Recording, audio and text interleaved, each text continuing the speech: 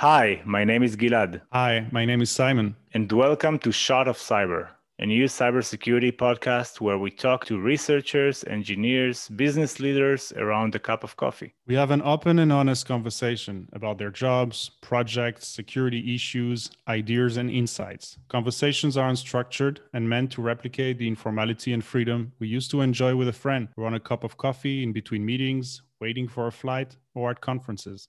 There are only a few rules: no self-promotion, no corporate plugins, and no breach of confidentiality. Work-related anecdotes must be anonymized. We let conversations flow as per a live recording, but edit to remove repetition, language tics, and protect confidential information.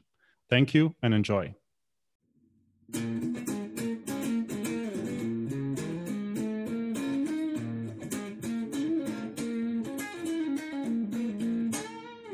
Simon, today we are hosting a very good friend of ours who's working in security for around 20 years and currently heading the security department in a big corporation. So I'd like to introduce you to Tony Clark.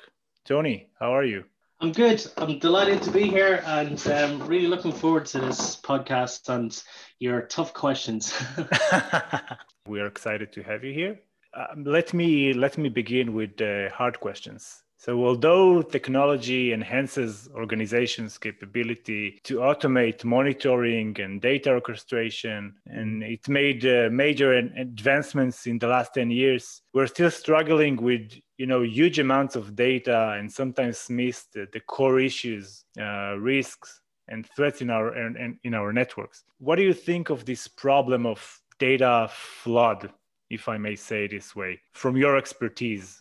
Yeah, I think so. There's probably a few different ways to think about it, or I think about it. So one is kind of operationally, and how do people find that needle in a haystack, or kind of orientate themselves to what's important and what's a key threat. But then there's also kind of I think this challenge is more broadly in society as well, right? Around just consumption of data and how, not just how it's consumed and, the amount of data that's thrown at people, but also their literacy levels and their ability to actually understand data. I kind of constantly think about that phrase of there's lies, bloody lies, and then there's statistics, and there's people, and you kind of see it, I suppose, in a social perspective as well, how people can kind of use data to almost mean anything or to support any argument. And I think sometimes that comes true in security teams as well. So I've seen, everything from,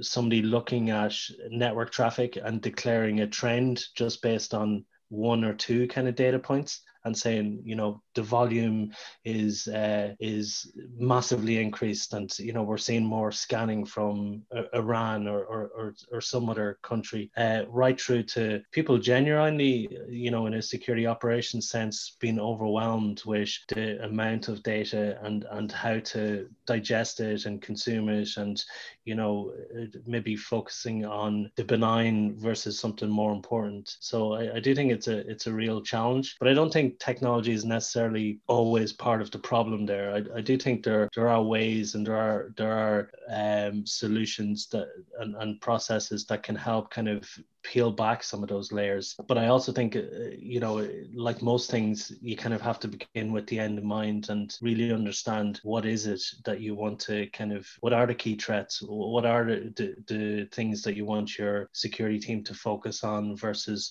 what are the run-of-the-mill benign things that you can maybe use automation or IPS or other solutions to kind of handle. And I also think as well that's part of the challenge in security is not just kind of identifying and responding and protecting against those threats. It's also telling that story to the rest of the organization and using that data to explain why maybe this is a new threat or maybe this is a new threat actor. Very often the emphasis is just on the kind of contain and eradicate piece.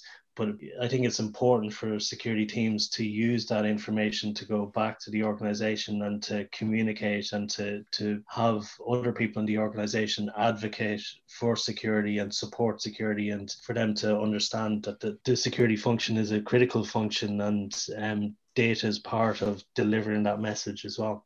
That's very interesting.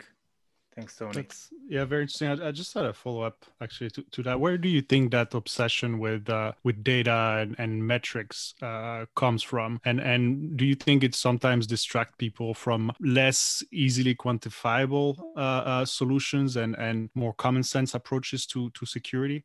Yeah, so that's a good question. So again, I think there's probably a few ways to answer that. So personally, I don't feel so. So I would draw a delineation between analytics and metrics, right? So I don't think always focusing on a number or a threshold is necessarily a healthy thing to do for a few different reasons. Sometimes it incentivizes people to hit that threshold no matter what, and they'll use different mechanisms, reduce the scope or broaden out the scope or focus on a narrow process to kind of hit that target. And I don't think that's always helpful. And also sometimes the metric, causes people to lose sight of things because they're interested in just focusing on that metric as opposed to the whole security program, and they're focused on, say, reducing incidents as opposed to necessarily all the other aspects of security that they should be focused on. But I do think analytics has a key part to play, and probably an increasingly key part to play in security organizations to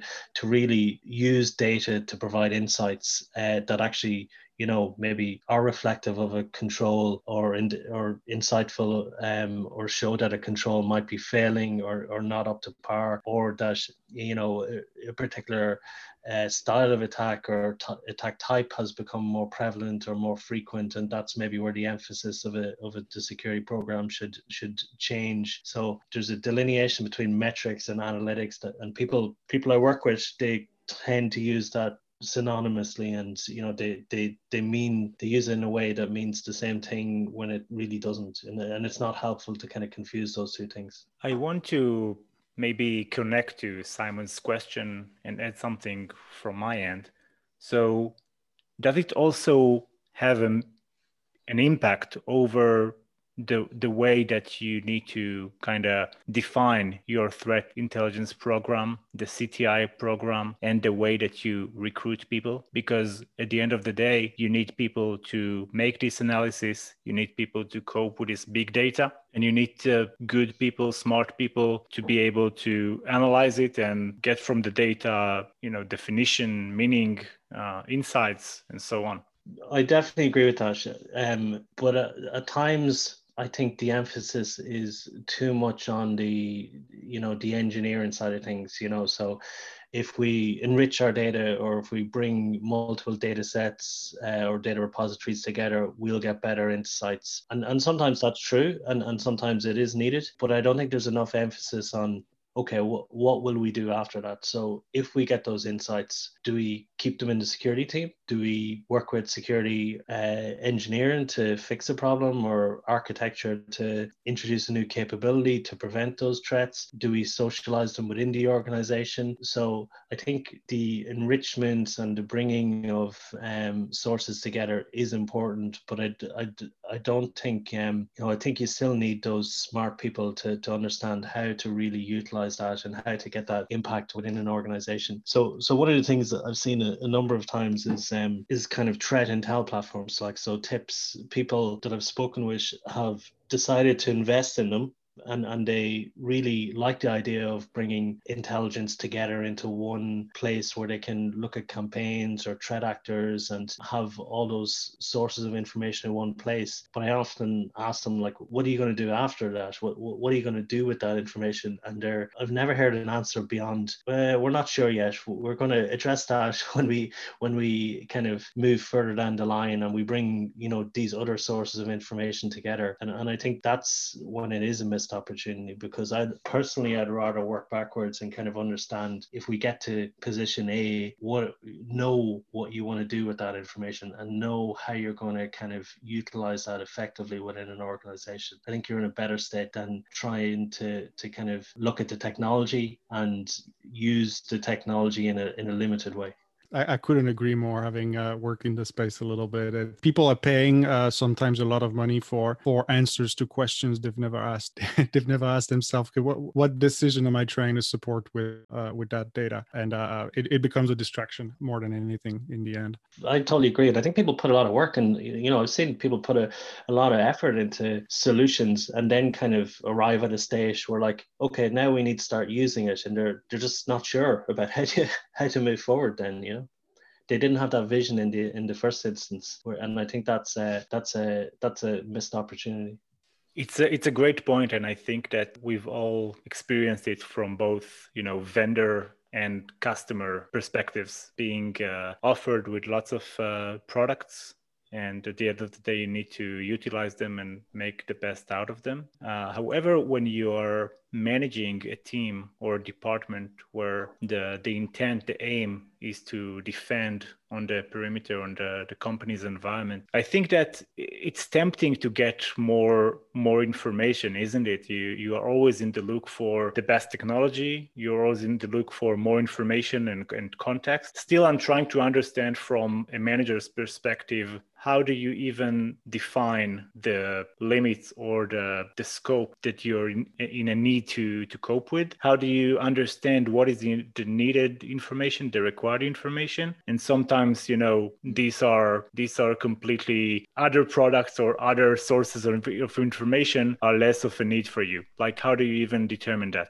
Yeah, I think that's a really good point, and I'd add in the other dynamic of the external world, and particularly attacks and different styles of attacks changing constantly on top of that. So it's really tempting to think, if you brought DNS logs in and other types of logs in, that you're going to get more insights. I think I don't think there's a kind of an easy answer. I do agree that it can be really hard when you kind of look at that ecosystem of vendors, right? Because there's always something that has a promise, right? It doesn't necessarily deliver, but there's always a good sales pitch. There's always good marketing that supports it. There's always something that would, if you believed everything that has been said about the solution, it's going to move you forward. But I still, personally kind of come back to working in forums where security folks are and where threat intelligence people are, and kind of using those to kind of get a sense, and sometimes it's just a gut feel about what are the threats that you're likely to see, what are people responding to, and kind of coming back to basics to make sure your threat intelligence function and your security solutions are capable of those. Because I think there's always something that's left field that will come up. Like one of the things that I constantly think about is any organization's security strategy, right? So 2 years ago, if you were defining a security strategy, and particularly if you were saying healthcare, there was no way you were going to foresee the pandemic. There was no way you were going to foresee the multitudes of threat actors and nation states focusing on organizations looking for or working on a COVID-19 vaccine. So I think your solution and your team and your mindset is really important, that you're able to pivot and adapt and adapt to what's happening, externally and sometimes internally as well, as organizations change. But I don't think there's any kind of real panacea, or I wouldn't think that any organization or any security leader or security function would put their hands up and say, yeah, I've got that nailed. We're 100% where we want to be. We're exactly, we have all the solutions, capabilities, skill sets on the team that we need, and we're fine. Oh, that's very insightful. Thank you. I mean, listening to you to the point you made earlier around the obsession for metrics at times, or the wrong incentives coming as a result, sometime within a security team or within an organization. I can't help but think about the effect this has, and I don't know. I mean, it's a bit of a chicken and egg situation, so I don't know which come first. But I feel like there are wrong incentives on the vendor side as well. to either satisfy those expectations on the client side, or to simply come up with products that make for pretty dashboards, pretty visualization, and reinforce this need for measurements, this obsession with measurements. Do you feel like there's something wrong currently with efficacy and with incentives within cybersecurity, both on the internal security side of an organization, as well as on the technology side or the service side with vendors? Yeah, it's a good point. I certainly kind of oscillate between those two positions. So I think everybody's been in a scenario where, they have found and have gotten and received good value from solutions. And, they've had parts of their, security team working really, really effectively. And when you're in that stage, things are great, and you're kind of, trying to limit the amount of changes and everything else. But in the other parts, like, there's some problems in security that I'm not sure will ever really be fully solved. The likes of an organization, we'll say, with multiple data centers and, with cloud environments as well. Vulnerability management is just a hard problem. Having more data or, moving between vulnerability management solutions isn't really going to help you, even if they detect vulnerabilities better than the previous solution. Finding problems, I think, in security is never really an issue. It's always easy to find a problem. It's always easy to find a vulnerability. It's always easy to find a misconfiguration. It's easy, well, not easy, but relatively easier to find, more information about attacks than it is to work within an organization and to work across multiple boundaries and teams to actually address those issues. I think that's where the big challenges are, and that's probably what hasn't been incentivized as well in organizations. People will define goals and objectives at the start of a year, and it'll be, to deliver various things that they agree with their managers. But you'll still have a 20, 30-year-old problem of vulnerability management, working in a fairly lackluster way in most organizations. Aside from phishing, you'll still see a large proportion of attacks not using 0 days. They'll still be using fairly addressable vulnerabilities on the perimeter that could have been addressed if teams were able to work in an efficient way, respecting that every organization is going to have different dynamics and work in different verticals, and it's not always as simple as patching a vulnerability when it comes out. But at the same time, I haven't seen too many organizations that were very effective across security, IT operations, anyone else, any other stakeholders that are in the mix there. I've always seen kind of challenges with that, and that's a decades old problem now. It sounds like the best technology that one can today invent would be to kind of prioritize between the different problems and issues that like a security organization needs to handle, right? Because at the end of the day, it doesn't even matter how many issues we've handled successfully. We just be proven that a serious cyber attack can also happen via supply chain with a legitimate installation or an upgrade of a legitimate program. Yeah, I agree. I often think that working in an in-house security role is probably one of the hardest roles you can have in security, because when you're in consultancy, it's easy to go into an organization and find the problems, deliver the report and a plan to address them. But, in an in-house role, there are so many areas and avenues of attack, particularly like you mentioned. It's one thing, I think, to assess your vendors that are in your supply chain and make sure that if you're giving them sensitive information, that they're going to treat it securely and they have controls around it. It's very different then to kind of start thinking about every piece of software that you use or every integration to a third party that you have, and to think about the risks that might pose if legitimate access was compromised in some way. I think that's a pretty mammoth task. And if there was a solution that helped risk assess and prioritize, and that CISOs could use to help orientate their team, I think that would be a solution that most security teams would want to have. I would agree. And I haven't seen anyone, I mean, maybe people are working on it, but I'd say in the private sector, on the vendor side, worrying about this in greater detail. But I know there are, and I've met a few academics who are thinking about using statistical models and working on those through, using machine learning to gain some insights to help people make predictions as to what is most likely to happen given a specific infrastructure. What should be prioritized in terms of cyber defense, and it's going to take years, of course, and I don't think there's ever going to be a point where people are satisfied with the result. But have you encountered anyone who's seriously thinking about this question?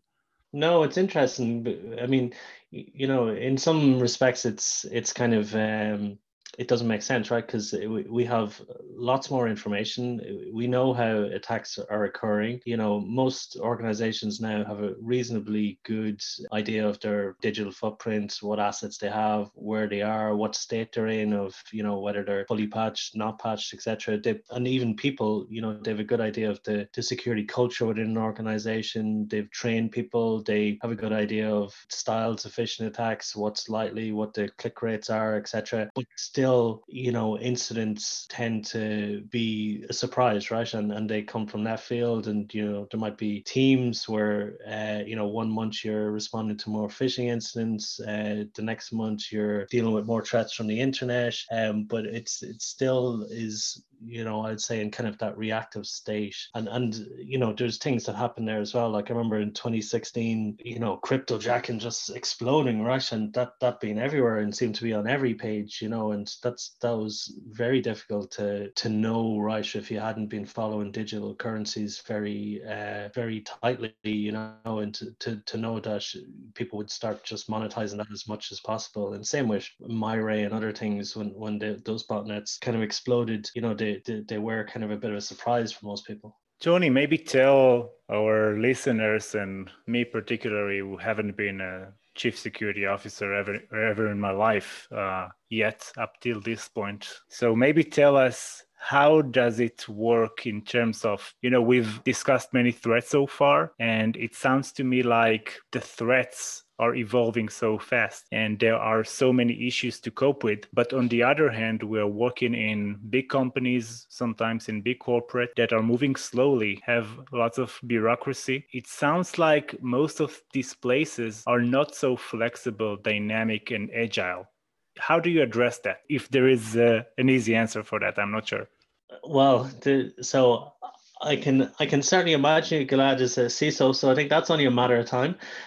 That's the first part. But yeah, I don't think there's an easy answer. Again, I think it's most aspects of security. It's they're hard yards, right? So I think gaining trust and gaining the trust of the organization is an important part. Having a consistent message and being open and keeping security relevant is important as well. So there's times where I feel over the last 12 months it's been a fairly heightened kind of threat environment, and there's a lot happening. There's a lot more in the media, and I think people are, in most organizations, they're kind of generally aware. They'll pick up on a few news stories, even if they're not in IT, they'll have some sense of it, hearing about ransomware a bit more or hearing about breaches a bit more. But in large organizations, I think you have to work harder to keep that conversation going and make sure that security is relevant and that people are getting, understanding these threats. And that's not easy, right? Because most parts of an organization will have their own initiatives, and they'll have their own deliveries and timeframes. And when security might make that a little bit slower for them, means that the security part of the organization has to work a bit harder for them to understand. I think though that's where analytics is helpful to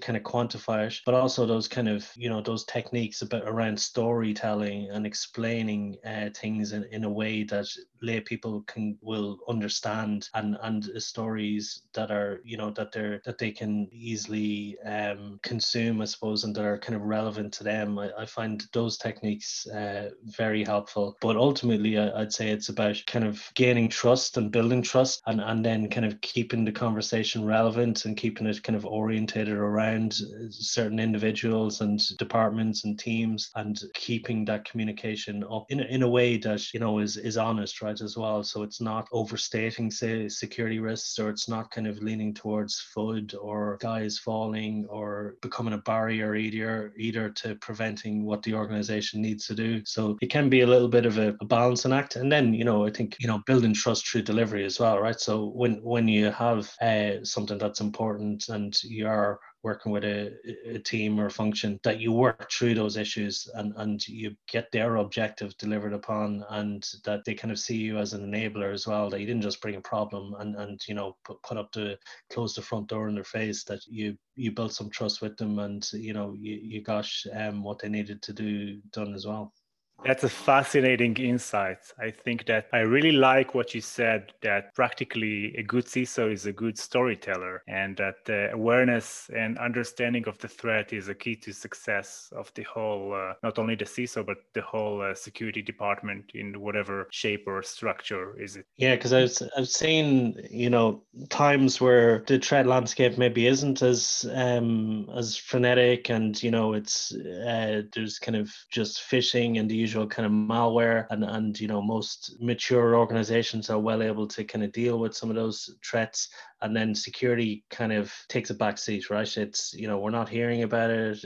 There mustn't be any issues because if there were, the security team would be telling us about them. So I think those times are nearly harder because you have to find the ways to keep security relevant and to keep security as a discussion point and explain what is happening and why we can't take our foot off the pedal or why we can't ease controls. I think that can be equally as challenging as when there are lots of attacks and incidents and things that are in the media as well. You kind of have to balance both kind of scenarios. It seems that corporations are now understanding gradually, at least a lot more than they did a decade ago, the risks associated with digital opportunities or digital assets, and they're taking that into account in the way they allocate resources internally, and more and more money is being spent every year, regardless of verticals in information security. And it seems as well that the general public is understanding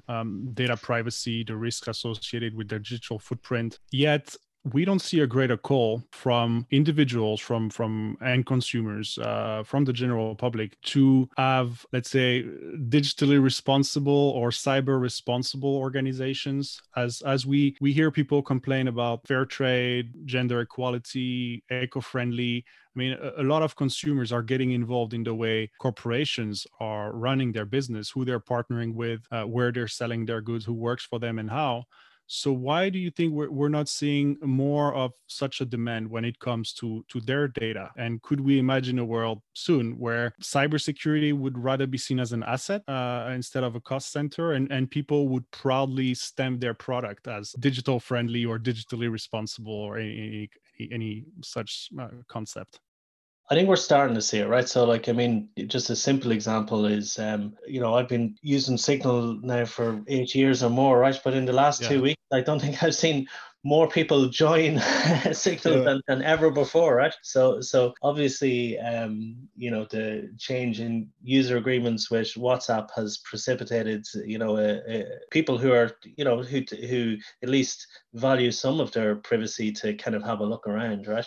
So I think that side of things is starting to take more of a hold. But I think there's probably some other social and psychological kind of elements at play as well, right? So a lot of people kind of understand the promise of technology, and they understand that it makes their life easier, and some respects are happy to make that trade-off around their personal data, or have been in the past. But I think that's what's changing. But I think in the security perspective as well, I think between security and the media probably haven't done a good job at maybe explaining some of the incidents, and just been maybe too much emphasis on the dramatization of them, because I feel as well that the public at large is a bit desensitized to a data breach now, because when they hear about one, it's yet another one, right? And until they kind of get that notification letter in their inbox, it doesn't mean that much to them, right? But when they start understanding that, oh, that data breach where 500 million records were lost, I was one of those, and this is that email. Now them tell this organization telling me that they've lost my data. I think they've started to, people at an individual level have started to kind of draw the conclusions a bit better about what that means from a privacy perspective, and maybe that free service was not as, that trade-off I made with my personal data to avail of a free service was, a mistake in retrospect. I've seen, I think people are just at the early stage of kind of understanding that interplay between technology and their own data and how it's used. And it's not it's a pretty complicated ecosystem as well. Like, I mean, if you ever kind of look at, how advertising is done and how advertisement organizations bid for what ad gets shown in front of you, like that's not easy for most people who aren't involved in technology to understand. And those types of scenarios where clearinghouse might hold 2,000 data points on you, people generally don't know that that's happening. But I think they're becoming more aware and a bit more conscious of that.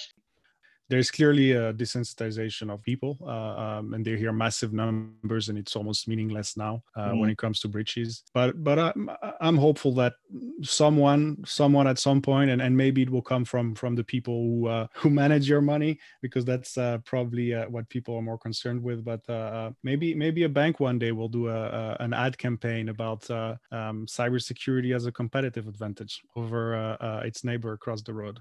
I think that may happen. A statement that I always hear, right, is that privacy in an online world is dead, right? But at the same time, I've seen some very authoritative people talk about technology doesn't kill privacy; it just redefines that kind of social contract with the consumer. And I think that is the case, right? So with the first camera ever, people were saying privacy is dead, but we did move on, and we still had some level of privacy after that. And I think technology is kind of something that constantly redefines what privacy means, right? But I'd be interested in both of your thoughts on that. I kind of hear more and more people around me, not only from the industry, but also friends and family, that kind of refer to privacy the same way that you've just defined about, just redefining privacy together with technology enhancements and advantages and the way that we leverage technology. So many people would refer it as a trade-off at the end of the day. You are paying for some services with data, and of course that you are keen to understand how this data is used, or maybe it's manipulated, maybe it is being abused in some way or another. But as long as it's being shared or leveraged for causes that do not harm you in one way or another. So most people that I know, at least, find it okay and find this trade-off kind of fair. I wonder, how would the next technology developments, where would they take us? Because there will always be an example of a specific company or a product that was caught, abusing data privacy or personal information. And it would, of course, make a huge mess and lots of media attention. And it would affect the people's way of thinking about data privacy. But as long as the majority of organizations and products and technology services that we're using would, respect the basic rules or the basic understanding and decency between people, I think that most people understand the advantages. This is how I see it. When that trade-off is visible, right? Like, it's when you think you've got a free product, but you don't understand you only understand afterwards that you were actually the product. I think that's when people get frustrated and annoyed and lose faith in technology providers. Yeah.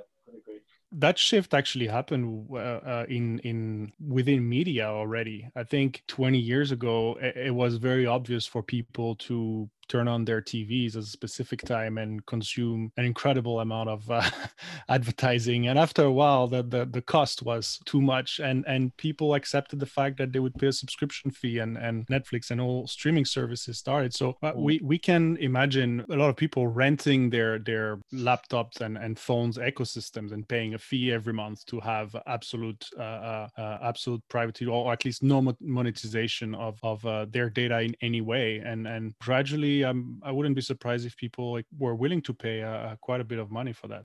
Yeah, I think so. I would agree with that. People are starting to become more aware of how their data is used, and if they are offered a solution that, a subscription or paid for a solution that alleviates their concerns, I think there is a market there to pay for it.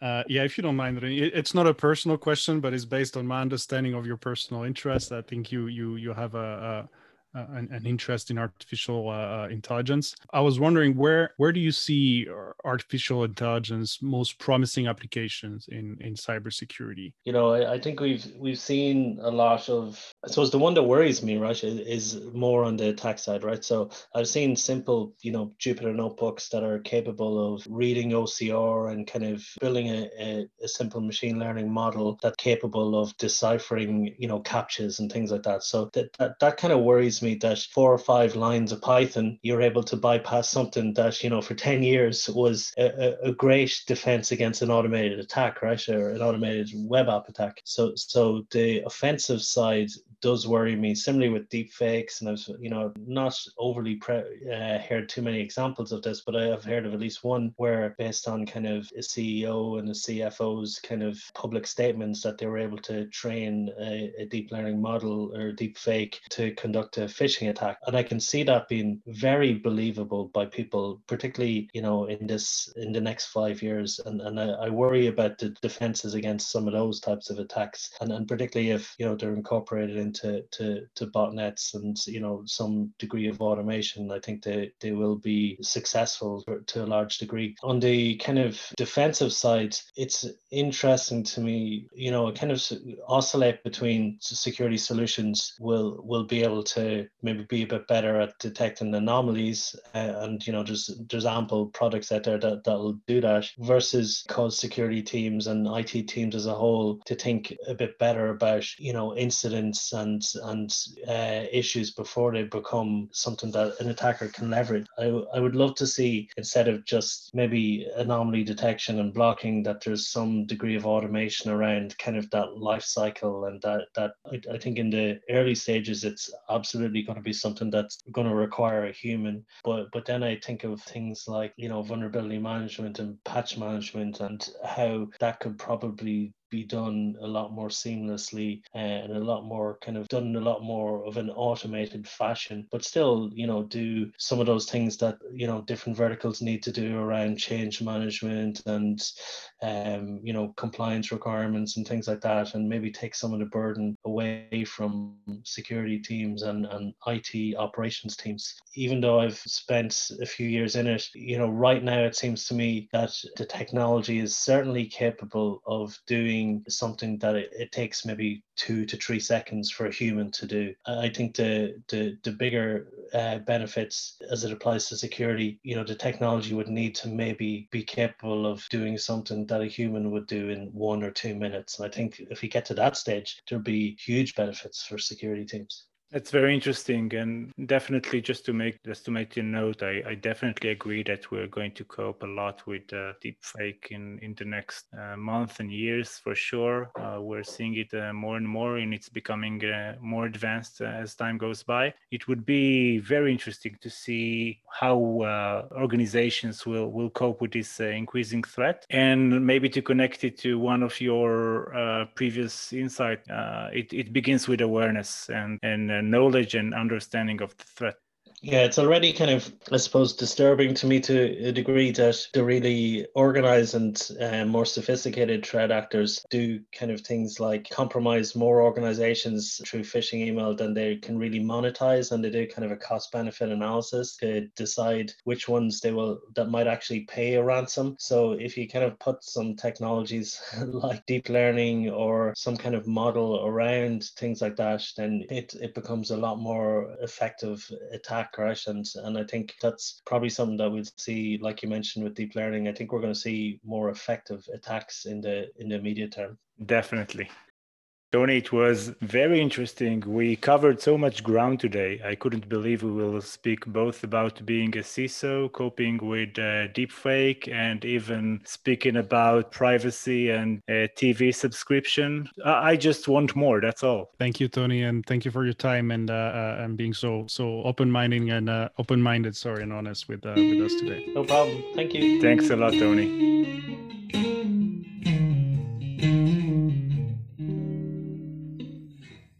Thank you all for listening. We very much appreciate you taking the time and would love to hear your feedback and comments. We are not professionals, so please help us get better.